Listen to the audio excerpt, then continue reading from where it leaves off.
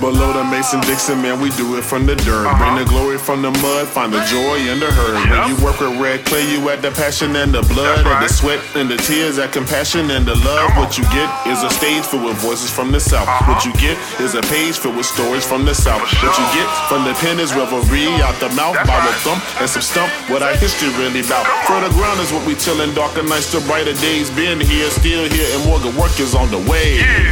The South got something to say. Real. Hey y'all, welcome back to Red Clay Plays Podcast, a podcast that champions Southern Black playwrights and the worlds they create with their words. I am Monet Noel Marshall, and I am your host. This week, we have an interview with playwright Brittany S. Harris. Now, in our last episode, we heard the fantastic performance of her play, How to Tie a Tie. You can pause this and go back and listen, or you can check out this interview, and then with all this context, you can go back and hear her play. Either way, but there will be some spoilers, so, it's up to you. It's your world. But I want to share with you a little bit about Brittany because Brittany is dope, and the conversation is so good. So, here you go. Let me tell you about Brittany. Brittany S. Harris is an assistant professor of theater in the Department of Communication and Theater Arts at Old Dominion University. She holds a Master of Fine Arts in Acting from the University of Georgia. Brittany's research efforts are supported and documented by the practices of PAR, Performance as Research. Her areas of expertise are in race and performance, theater for social change, and performative community-engaged programming. Throughout the Southeast regions of Virginia, North Carolina, D.C., and Georgia, Brittany has created several community engagement-based projects and conducted workshops on solo performance development and devised theater at several national interdisciplinary conferences, including the first annual Richmond Fringe Festival, 2020 Mid-America Theater Conference, Black Theater Network Annual Conference, and 2019 Gender, Bodies, and Technology Conference, Technologics, Power, and Resistance. Most recently, her short play, The Amazing Jason, was an official selection for the Fade to Black Theater Festival in Houston, Texas, and she is workshopping and touring her two solo performance projects, The Intersection, the Sandra Bland Project, and Being BAD. Each project explores the adverse effects of violence in social media on the personal psyche and how narrative-based storytelling is used as a vessel for social resilience and redemption. Yeah, But let's jump right into that conversation, because it's good. I'll see you on the other side. Hey, Brittany. Hey, how's it going? It's been so good. Thank you so much for joining us for this conversation. I'm so grateful to talk to you and just excited. I'm already excited. How are you feeling today? I'm feeling excellent. I know there's a lot going on right now, but there is something about being in this present moment. I know people talk about things needing to go forward and what's coming next, but sometimes we just need to just be in the moment, and that's called Kairos, living in that opportune moment. And so sometimes I try to not go too far in the future or go too far back to think about stuff and just exist presently. And so right now I'm feeling excellent to even have this moment with you. So, yeah. That's beautiful. That's, I think a lot about meditation or presencing. And I think about the ways that my grandmothers did it, even if they wouldn't have called it that. Right. When they were in their kitchen, they're like, I'm cooking, leave me alone. And that was just their time to be quiet and be with their thoughts. I feel like those practices are baked in to us, Yeah, that is an excellent way to say it. Because, I don't think they would use the word, baby, I'm meditating. They would not say right, no. I'm resting my eyes, baby. I'm resting my eyes, right? I'm not asleep, I'm resting my eyes, and being still. Sometimes it is about the stillness and seeing where you fit in all of that sometimes. And so this is an excellent time, I think, to be an artist. I feel like some of our livelihoods have really been affected by everything with the COVID and stuff like that. But there's also this time for us to really build our work, build the foundation for newer work and stuff like that. So stillness has been a reward during this, I must say. Yeah, I love that, building our work. What have you found in your work in the stillness? And also, what have you found just as a Black woman living in the South? Yeah. I will say I found that there are more narratives than what is placed out there for us to see on mainstream, right? And Mm-hmm. that we're talking about today with How to Tie a Tie, where this came in at, because there was just a very intricate narrative that I was trying to tell or trying to find, really. Let's keep it real. I was trying to find this narrative somewhere and I couldn't find it. So I wrote it Yeah. some kind of way about it, right? But I will say, I can find myself being in spaces and time that I feel closed in, or like this whole regulation, like, staying in. We have all these different measures that we have to like stay up on. And I realized I was quarantining my creativity at the same Mm. time as my body was being quarantined. And that's just not healthy. I found myself stifling my creativity because I couldn't get the stimuli or stimulus that I needed from being outside or being in nature or talking to people. But then I realized I had narratives really living in me. And that extends beyond just this COVID-19 point. But when I develop my plays, my one-woman shows, this is kind of a call and response to either headlines I've seen, narratives I've heard, people I know, things I wonder, questions I have. And so being a Black woman and being a playwright in the South, I have a lot of questions that usually it's like, well, girl, what does the Bible say? I mean, I hate to say it like that, but that's usually what it is. Or what did grandma say that was? Or what did you hear? But more so, what do I think and what do I want to know? And expanding that and allowing my mind to create pieces that leave us answering questions and still asking them. And so I found myself being so inquisitive and still being inquisitive. And while I'm a true woman of faith, I do believe that faith does open up for us to have questions and have that beautiful free will to ask those questions. Oh, that's so beautiful, Brittany. That's so beautiful. It reminds me of the Zora Neale Hurston quote that there are years that ask questions and years that answer. Ooh, I think ooh. that 2020 is a year that did both of those things. So I'm really curious around what questions you're asking yourself right now, and what questions are you exploring in your work? Yeah. Yeah, I will say that my work lately, the questions have been about lifting limitations, but also what can be created in limitation. There's something Mm. very beautiful about the intimacy of limits. And that is where the questions are still forming. My work has taken a more internal feel to it. A lot of the pieces are exploring people not necessarily lost in their minds, but in their minds. And what does that look like to answer? And people say, you're talking to people with voices in your head, not necessarily voices, but they're conversations. And so that Hmm. limitation and the limitations that come from that has been so intimate in my creativity. And I'm looking forward to seeing what's going to manifest afterwards.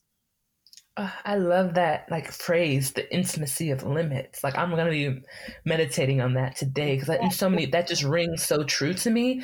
I tell people all the time that I feel like creatives are best when when they know the box or they know the scope, they know the room that they are playing in so that they can play all the angles in that room and in that space, which is why I think that Black people and then specifically Southern Black people are so well positioned to create beautiful, meaningful work because we are existing under so many limits, and um, Black women, Black queer women, Black trans women, like we are existing under so many limits. Like the world is trying to paint us so small Yeah. that all we have is that space and we're gonna freak it, like we just Yeah. gonna make it rock. Yeah. Um, and I think I think your work really speaks to that. And I feel you really pushing against those limits in your work. And I think I'd really love to talk about limits and how you see yourself pushing in your work in general, and then specifically in How to Tie a Tie. Yeah. And thank you for that. Just kind of rounding that all together. Because I believe all the pieces that I write are meant to be conversational. They are not meant for just pure entertainment. That's the takeaway. That's great. Um, but I always say that it's not for educational purposes, but it's for enlightening purposes. Like, this work is supposed to enlighten and make you question and have a dialogue. And if it's not an external dialogue with somebody, it's an internal dialogue with yourself. So, my work always pushes boundaries in the sense of not necessarily, making people uncomfortable, but good work can cause people to be uncomfortable. But it is about pushing against something that has been almost systemically put into us that we didn't know was being shown to us or said to us, what we see, what we hear from the conversations and all of that. So that extended into making How to Tie a Tie, because it was, like I said, a kind of a call response. I was working on a piece in grad school. I wrote it during my last year of grad school. I went to the University of Georgia. Go Dogs. And we were working on this piece called I Always Knew. And it was this idea of people who we were working with this university based out of Brazil. And we were, in UGA, and these conversations that kind of juxtaposed each other about queerness and race and identity, and things about people saying, man, I always knew that about you. I always knew you had that. I mean, you know what I mean? And so this idea of that you already know everything you need to know about yourself, and just the limits you place on yourself starts to make you feel like you don't, blah. Anyway, I wanted to explore a piece that not necessarily highlighted the queer narrative, but this idea of the queer limitation placed in the Black society and the conversations around it. I wanted to build a piece that necessarily just talked about what people talk about behind closed doors, truthfully, and not in a callous way, but in a true, when I'm talking about that Christian love kind of way. How do we approach something that, according to the word, is abomination, right? But love is love. It is in the Bible that, love represents a multitude of sins. And I wrote this in the play that love is not a sin, though. Who you love is not a sin. And what does that dialogue mean? And using the word to propel that dialogue. So that's me pushing that limit of saying, I'm not necessarily questioning this, but questioning how we receive that. Because sometimes this is about, you said, the lens, this perception that we place on ourselves. How do we expand that? How do we question it? Just because that's the glasses you told me to wear doesn't mean that's the lens I have to look through. And I want to give the audience, an actor, whoever, to explore this with this piece. And that's why I wrote it. When I tell you I wrote this, when I'm not playing, I wrote this at 3 a.m. Talk about something being compelled in your spirit. To write, girl, it was called a transmission. I could not rest. We were hearing all these beautiful narratives. We had this grant to be able to interview people from the LGBTQIA community of Athens, Georgia, as well as at the university in Brazil. And we were taking these narratives and kind of doing like a docudrama, taking their words and then extending it into a monologue or a dialogue or a scene. And I realized that a lot of our volunteered participants were not Black. A lot of them, not just because of the area we were in, but more so, I think there's a fear. There's their own apprehensions about talking and sharing, and so I found myself, and I don't necessarily identify as queer, as more so I identify as really an ally in this idea of we are people.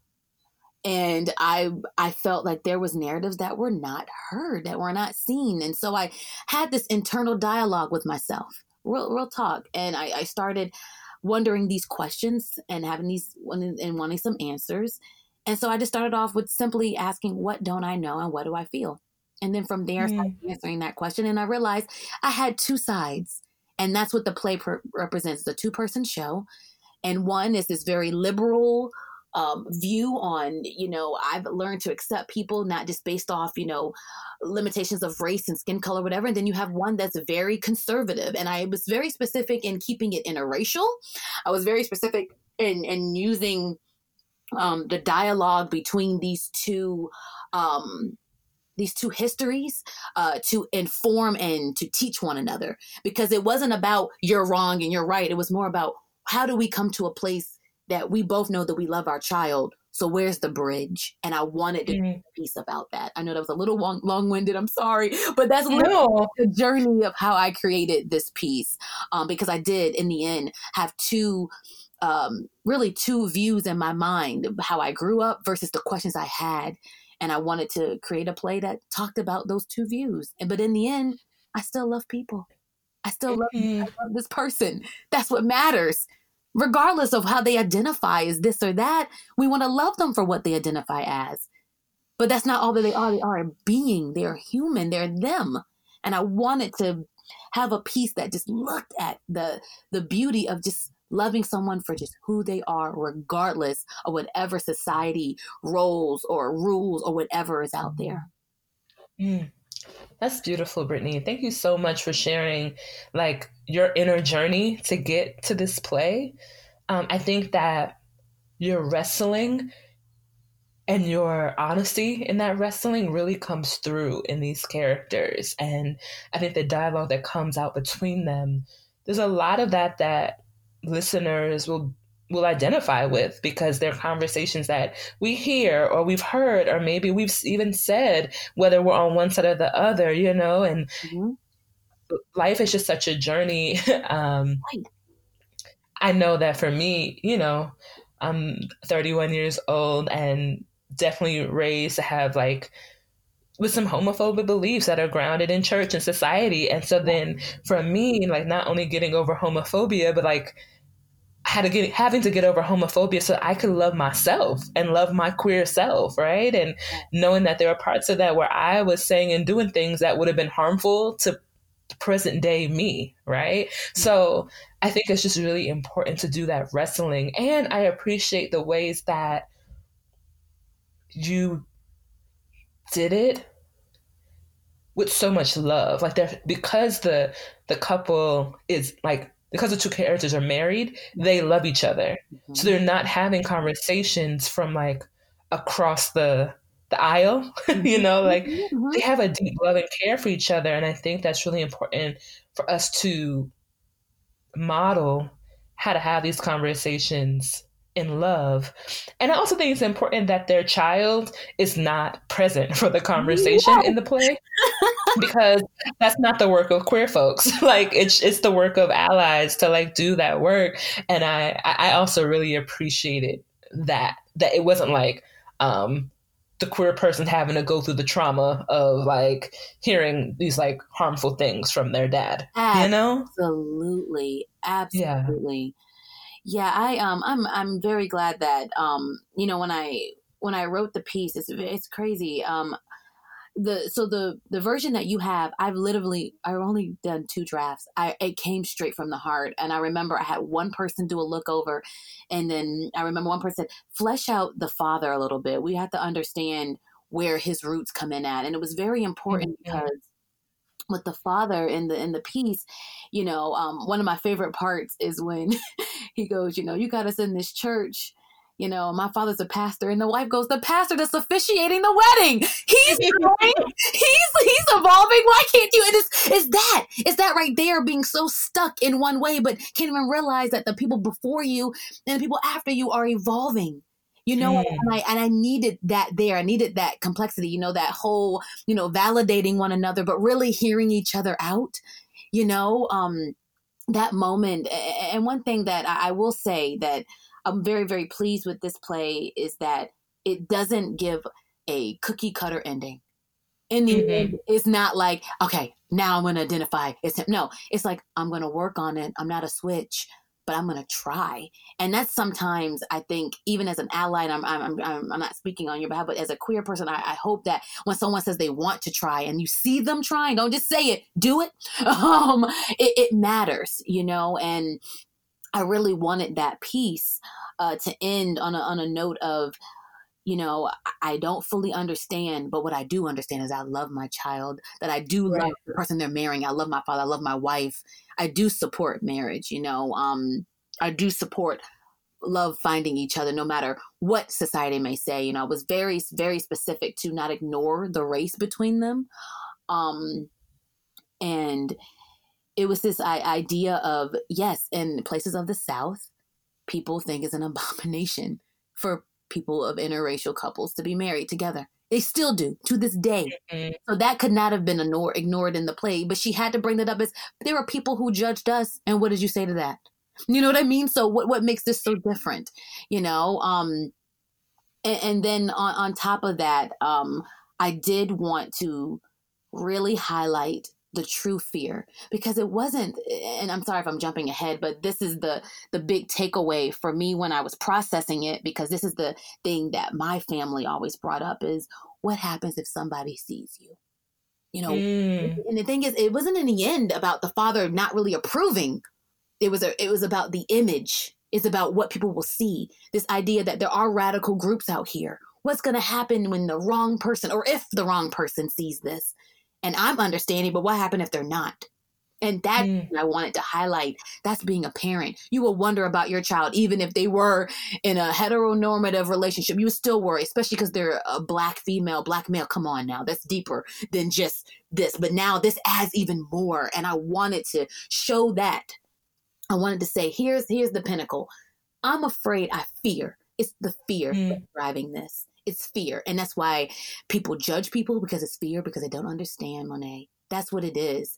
And I at least wanted to give a piece that shows that even though you don't understand something, you can still support it. You can still be there. So yeah, I know. Again, I went a little long, but you don't have to apologize at all. Like, this is time for you to share the story. And I think one of the things I love about that is the way that you wrote this piece. I also think it really shows your trust and belief in Southern audiences, Southern Black audiences specifically, because I mean, but I think there are so many folks that don't trust us, that don't think that we are growing and shifting, almost like queerness is still a new thing, or that immigrants are still a new thing, or trans folks are still a new thing. And it's like, actually, no, like, I really feel like the media wants to put all these things on just like poor Southerners. And it's just not so. It's just not so. Like, I grew up in New York, and I'm like, there's racism in New York. I promise, you know? And I think it's just really important for us to have performances where we trust Southern audiences to go there with us, to step into the shoes of these characters, to see themselves, to ask themselves questions, to be whole and to be human, and to, you know, like, I think that's really important. So I think I'm curious about your thoughts around Southern, like Black Southern audiences, and what you would like to see more of as a member of our like collective witness. Yeah, you know, I will say, so I'm glad that I'm still in Virginia, and I never really truly left the South. I went further south when I went to grad school. So just imagine, you know, Virginia's a pretty much of a melting pot. You know, we have the military here. You know, they don't really claim us as to be the South anyway, you know what I'm saying? But the further I went, and when I lived in Georgia, it became very clear that I am still looked at before you even get to know me. Like, you have a perception of me before I even open my mouth, let alone that I'm a woman that and I've transitioned naturally. I remember going into grad school, girl, I no offense people who get perms, but I was a girl that creamy crack. I slicked that stuff down, you know, it was a certain look. And I remember discovering my roots, and that has a double meaning to it. Not only just discovering my roots as a woman and as a Black woman, but discovering my hair, discovering me. It was a very different intimacy. And I think that's what I want to see from Southern audiences, more Southern audiences. I want us to see the intimacy in ourselves, and take a mirror and look at ourselves a little bit more. We like to look at ourselves and round it off as, oh, we're just from the South. But more so, you're a person that puts on these views from where you grew up from. But there's an intimacy. There's this idea that you do have questions inside of you. You have questions that you ponder. So let's explore that. And I think what we need are more platforms like this, that we can explore the narratives and allow people to create newer work to do that.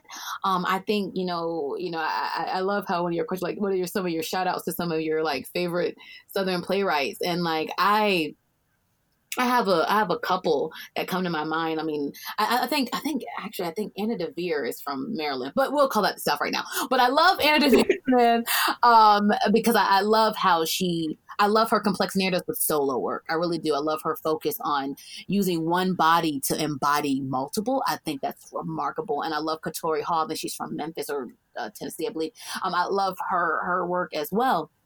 And it's this idea of they're placing out their narratives or perspectives that can help shift things, that can help show a complexity. Because I do believe that it's very easy to say, oh, they're going to struggle. They don't grow up with money. They're going to grow up on a plantation. There's all these other, which is fine. We need narratives, but we also need narratives that just place us in a living room, a domestic peace that gets in our house when we sit down and we're eating and we're talking, or in a hotel space, or when you're interviewing on people on the street, or whatever. We need to be able to be intimate in a way that can be transparent. And I would love to see more transparency, that things are shifting and we need to adjust accordingly. I would love to see more narratives that are a lot more intimate, even if that means shows with smaller cast. That's fine. You know, I love the big cast. I love a musical. I love this or that, but I do love the complexities of like The Mountaintop, you know, with Katori Hall, two-person show. Well done, complex narratives. We get perspectives that we hadn't seen. We know what's going to happen. We know the ending of this piece. I'm not going to spoil it just in case our readers don't know, our listeners rather don't know. But I will say that I love that we took a familiar story and added some depth to it. And that's what I want. Intimacy and depth. Mm-hmm. And so many thoughts. You speaking about intimacy reminds me of a book called The Sovereignty of Quiet by Kevin Quashie. And I'm working through it. So for folks who have read it, please don't be mad if I'm not like adequately talking about the thesis of the book. But just this idea that Blackness has been positioned to be so presentational, and like everything about us is like that. Every time we're on the street, we're like fighting racism, we're doing something, we're present, we're like, you know, everything is like outside of us. But what about the quiet, the interiority of Blackness? And that's what that like piece around intimacy makes me think about. Just like, I want to see work where like little Black girls get to be quiet. Yeah. And we get to just watch them think and be and sit. Right. And like have a thought. You know, I want us to not always have to be raging.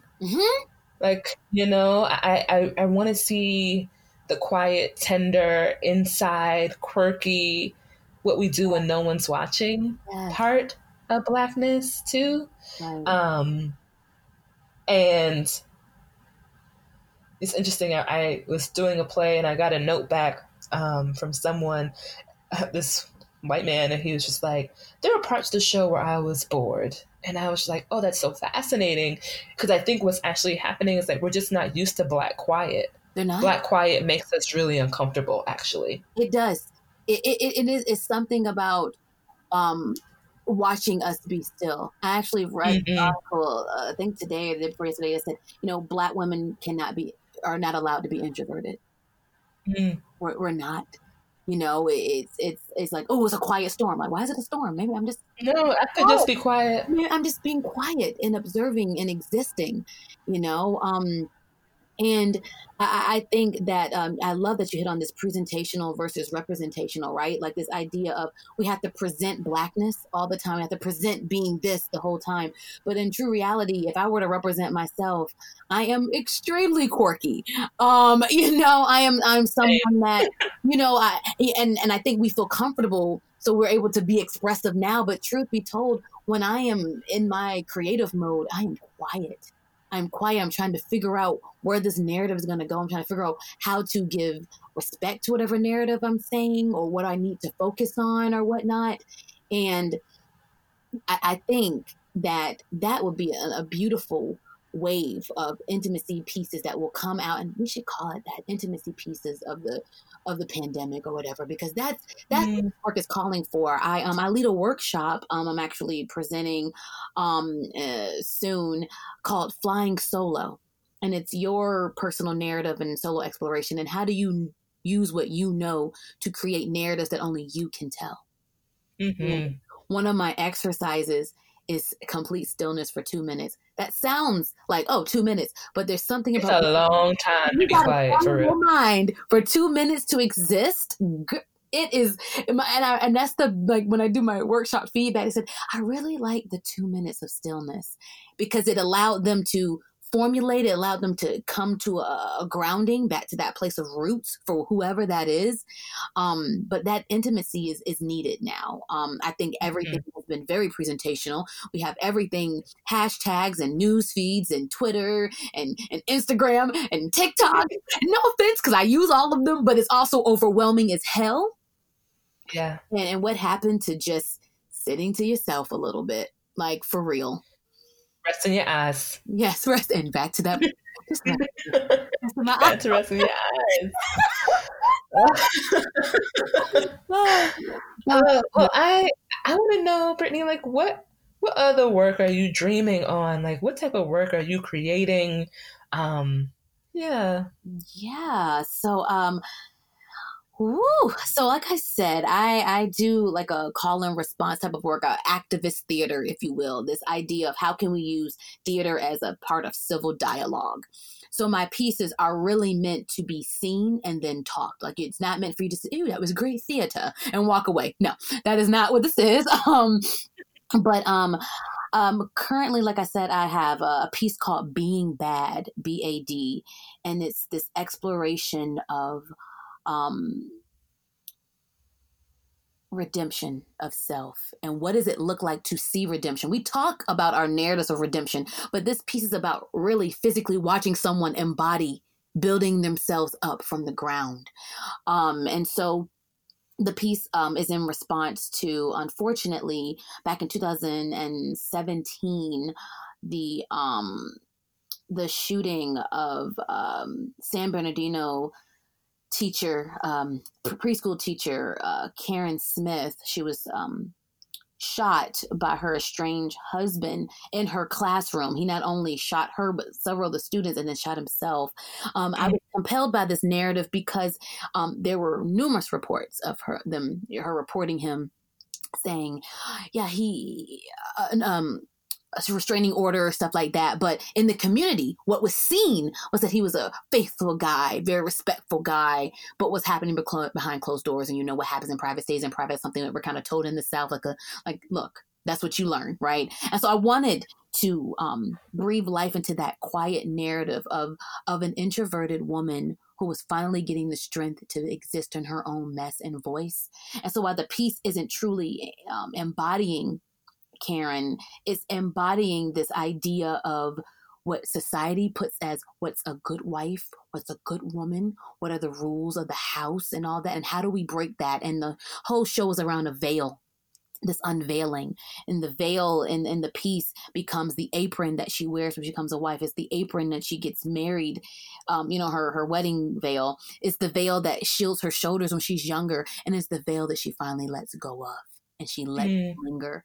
And as she takes over to have true acceptance and redemption of herself, she realizes that she doesn't need to have that veil over her eyes anymore. And so I want more pieces that lift the veil off of what a Black woman should look like and be. And I'm especially a African-American woman. What is this view of what it means to be an African-American woman and politics and professionalism and a household? You know, where did these rules come from that, I had to be quiet and slow to speak and all that stuff? Like, where do all these come from? You have to act a certain way, be a certain way, maintain the peace. Where do all these pressures, unfortunately, I'm going to use that word, come from? And I want to unveil that and know that we can be raging, but we can also be quiet. That we can be expressive, but we can also be reserved. That it isn't just one mold that Black women fit into. let's unveil that. Let's break that down and let's show it all. So that's what I'm dreaming. More pieces that, hopefully expands beyond solo pieces, and I get to deal with more narratives, but really giving the stage to complex Black woman narratives. Yes, and more. Yes, I want that.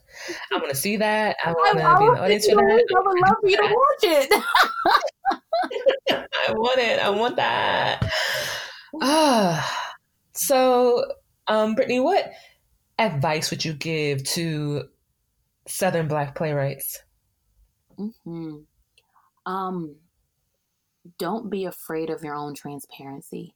Don't be afraid of what you're going to find in yourself. And the reason I say that is because even in writing this piece, I was afraid of how it would be perceived because of it being in the South and me also being a Christian and me being Black and all those things were going through my mind about what are they going to think about you. And then it gets to this point, I don't want to curse on your podcast, but I don't give a flying boop about what anybody thinks. And that's what it came down to. I found that what makes me whole as a woman is just me. It's this idea that I don't believe there's right or wrong in these kind of narratives. I believe there's wrong in other things. But when it comes down to love, when it comes down to what you're trying to figure out about yourself, how can it be wrong and you're trying to figure out yourself? Where's the wrong in that? You can realize that, you know what? I can see how systemically I could be homophobic about that. Or I have a thing about people with disability. Or I realize like, wow, as I grew up, and this is a conversation I even have with my girlfriends, how much is what we really know and how much is what was told to us? You know what I mean? The conversations you have when you sit down with your mom and your grandma and everybody, and they start talking about, girl, don't let no man do this or don't let nobody do that. All these things. Like, but do I really mind that? Is that really me? So there's a transparency that you have to trust within yourself that's going to come up and be evolved out the work. And that's why we need forums to process too, because it can't just be putting it all on paper. You have to be able to process the work. So have the transparency. And another piece of advice is process the work. Get it in front of people. Get in front of people that don't know you. Get in front of people that do know you. Getting in front of an audience that will be able to give you valuable feedback back. And even if that feedback is, I don't understand, ... that means maybe there's a place of clarification, or maybe you're hitting on something that they never explored before. You know what I mean? So just this idea of being open to the process. I always tell this to my students, focus on the process and not the product, and love your transparency in whatever comes out. That is my advice. Absolutely. That's beautiful advice. Yes. And I'm excited about all the worlds that will come out from folks just writing from themselves, like cracking open themselves. Like, I am so excited about all the worlds that we will be invited into from that place. So here's to that. Here's to that. All those, here's to all that Southern Black theater, all the Southern Black playwrights who are just cracking themselves open and sharing with us.